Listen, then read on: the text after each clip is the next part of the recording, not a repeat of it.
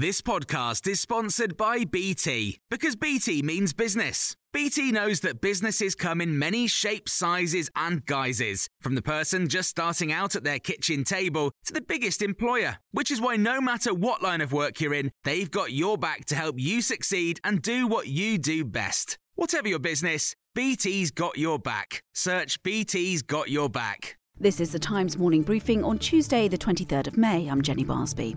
The Times has revealed that officials raised concerns about Suella Braverman's conduct over a speeding fine in emails sent to the Cabinet Office. The Home Secretary has been accused of breaching the ministerial code by asking civil servants to arrange a one-to-one speed awareness course. She says she's done nothing wrong, but Rishi Sunak has to decide whether to order an investigation, which Lord Bob Kerslake, former head of the Civil Service, says he has no choice but to do. He needs to investigate it, not least of which because I don't think all the facts are clear here. The real risk for him is if he takes a snap judgment on it and then finds new information comes to light, he's going to look pretty foolish. So he will be far better off to do an investigation. If he finds there's nothing to see here, fair enough, we move on. If he finds a breach, then there's an action required from the Prime Minister. Meanwhile, Dominic Raab, the former Justice Secretary and Deputy Prime Minister, is to stand down at the next election. It comes just a month after he quit Rishi Sunak's cabinet over claims he bullied civil servants. He's been the Conservative MP for Esher and Walton in Surrey since 2010. Riot police have spent the night at the scene of what they're calling a large-scale disorder in Cardiff.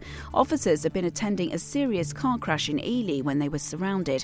Rioters threw missiles, including fireworks, at them and set cars on fire. A major investigation into the disappearance of Madeleine McCann begins in Portugal today.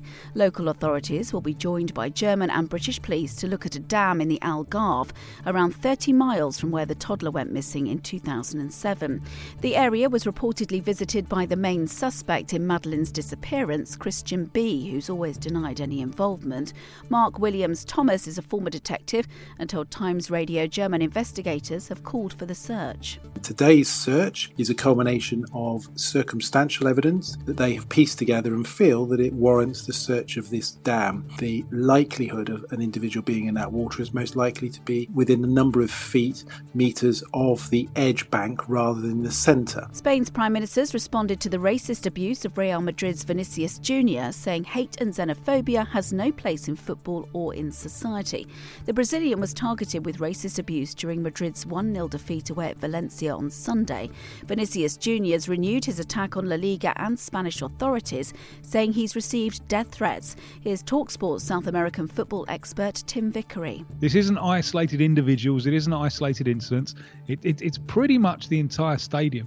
And if you see some of the stuff coming out of the local press in Valencia, there is a total state of denial about this. It's become a diplomatic incident. Imran Khan has told Times Radio he expects to be jailed in Islamabad later today. The opposition leader was arrested earlier this month, sparking riots across the country, and has pleaded not guilty to corruption charges. The former PM and international cricketer says there are some 150 cases against him. He spoke to us about the democratic situation in Pakistan. All we have now are democracies hanging by this thread, which is the Supreme Court, which we have all our hopes on now. Because, even the Supreme Court and the decisions of the Supreme Court are not are discarded by the government.